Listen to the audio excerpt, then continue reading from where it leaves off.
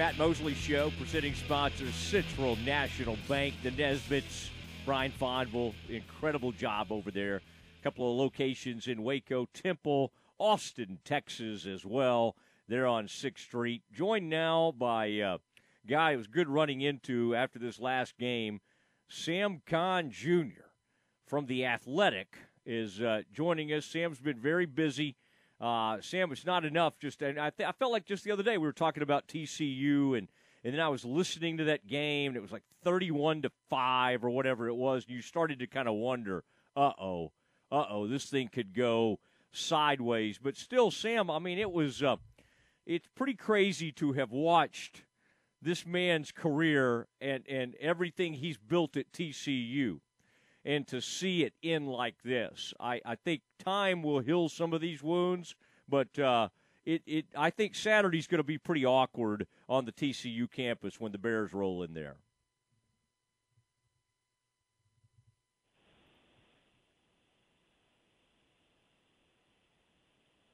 You got me, Sam?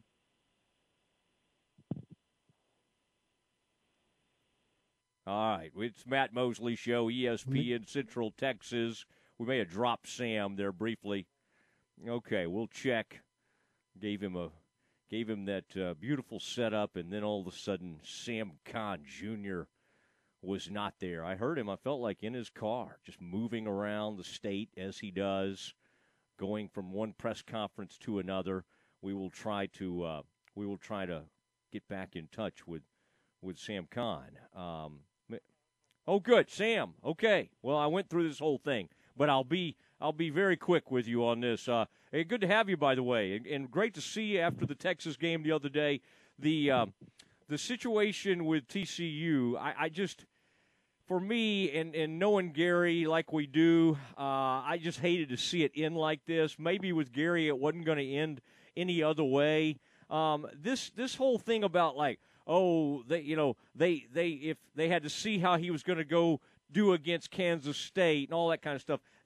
To me, it's a guy who's had that great of a career. It shouldn't come down to something like that. Did you sense that this thing had been unraveling for weeks now? Yeah, I think there's no question that there's been some concern about the direction of the program this season because – look, there's no secret the last 3 years have not been up to the Gary Patterson standard or the TCU standard under Gary Patterson. And this team, with as much talent as it returns, should have been a dark horse Big 12 championship game contender. I argued after Oklahoma and Iowa State, when I looked at the talent on that roster, that team should be in the mix, at least in the mix for it going into the last couple of weeks in November. I think this all started when you go back to the Iron Skillet against SMU. When they lost the way they lost to SMU, giving up 595 yards, 350 rushing, I was there that day. They did not have the edge that a Gary Patterson team is used to having, that I'm used to seeing, that chip on their shoulder, that intensity. I didn't see it. And I saw a lot more of that from SMU. Then they lost to Texas. And as I've talked to people over the last few weeks, the more south it went on the field in terms of results, the more concern there was growing in the building about whether or not Gary Patterson still had it and whether or not he was still the right man to lead this program long term. So, no, this was not a you beat Kansas State and you save your job. No, this was just more of an accumulation of a season that's gone terribly wrong. Talking to Sam Khan on the Matt Mosley Show, ESPN Central Texas. I thought that was interesting that Jeremiah Donati, the AD, said, ask about, which way would you lean? I think that just to be fair to the coach, it's going to be very difficult for that person to fill, talking about Gary's shoes.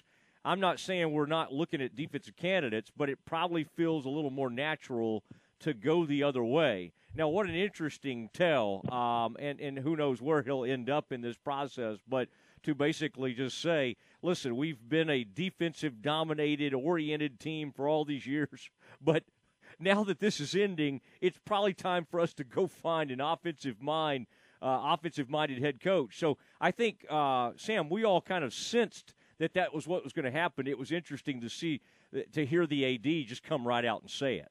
Yeah, I was surprised that he was that candid. Normally in these situations at these press conferences, you don't have the AD give any information away as to what type of candidate they're looking for, with the exception of if you're in Texas, hey, we want a guy with Texas ties, so to speak, which Donati didn't necessarily nail down either, and said that wasn't necessarily a prerequisite for his next head coach. I did find that interesting because I actually thought that if you are a defensive coach, that it might make sense because this is a program that isn't going to necessarily, its fan base and alumni are not trained to think, well, they're not like Texas Tech, where they've done the air raid and we throw for 4,000 or 5,000 yards like they used to back in the heyday of Mike Leach. That's not the way this fan base is conditioned. So I would have thought if you were an elite defensive coordinator, this might be a good job for you. But in the way Jeremiah put it, I certainly understand that, yes, it's going to be hard to live up to the standard and the benchmark that Gary Patterson established. And for that reason, it may be easier to go the other direction. So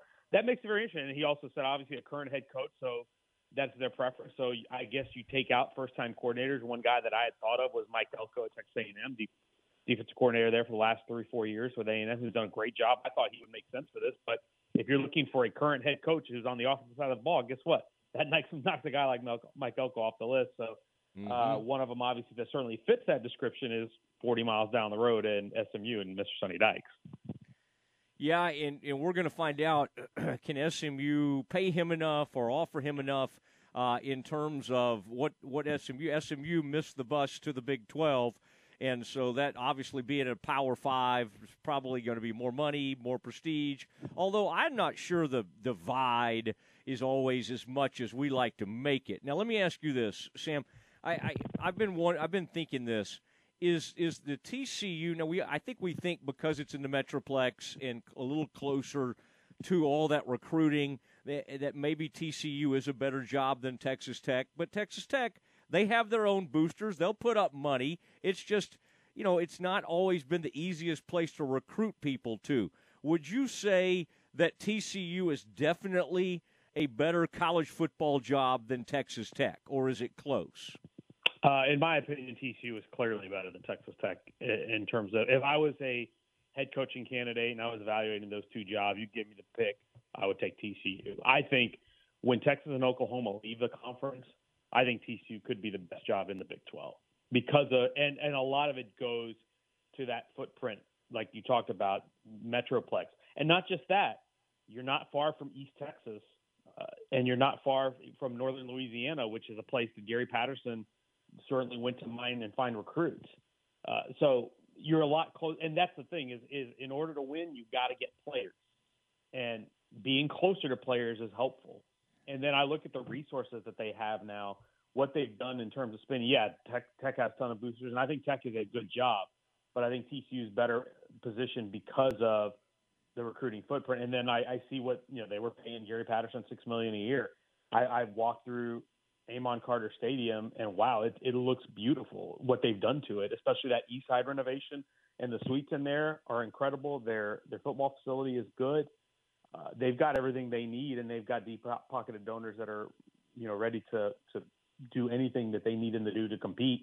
And it's clear in my mind, and hearing Donati talk today, that this program is going to be aggressive about positioning itself either in the new Big 12 or if there's any other further shakeups, that they're going to be ready for that. And whatever that means, whatever they need to spend to do to support athletics and support football, they're going to do it. Sam Khan joining the Matt Mosley Show, ESPN Central Texas, alongside Aaron Sexton. This Jerry Kill is an interesting guy. He's very, very loyal to Gary. They're extremely close, and that's why that's going to be a really weird atmosphere. I would say most TCU fans would want maybe to show up to kind of honor Gary, although Gary's not going to be anywhere close to that stadium. Won't that be weird, by the way? I would think he would get out of town. But how strange would that be for Gary to be at his house, which is like 2 blocks away, and TCU playing there without him? I don't know what to think about this game. I think Baylor either runs away with it or they may show up and play kind of almost to honor Gary. Although that would be kind of weird, wouldn't it, Sam? It's like, well, why didn't you honor him when he was still the coach? What do you kind of sense or anticipate from this TCU effort? Yeah, I think they will. I think they'll play hard, and I think they'll play with some fire and some edge because I think when you have something like this happen, it takes a little bit of the pressure off because look, they're 3-5. They're not in the Big 12 race. There's really nothing to lose at this point. So you don't have to play scared or hesitant or tense.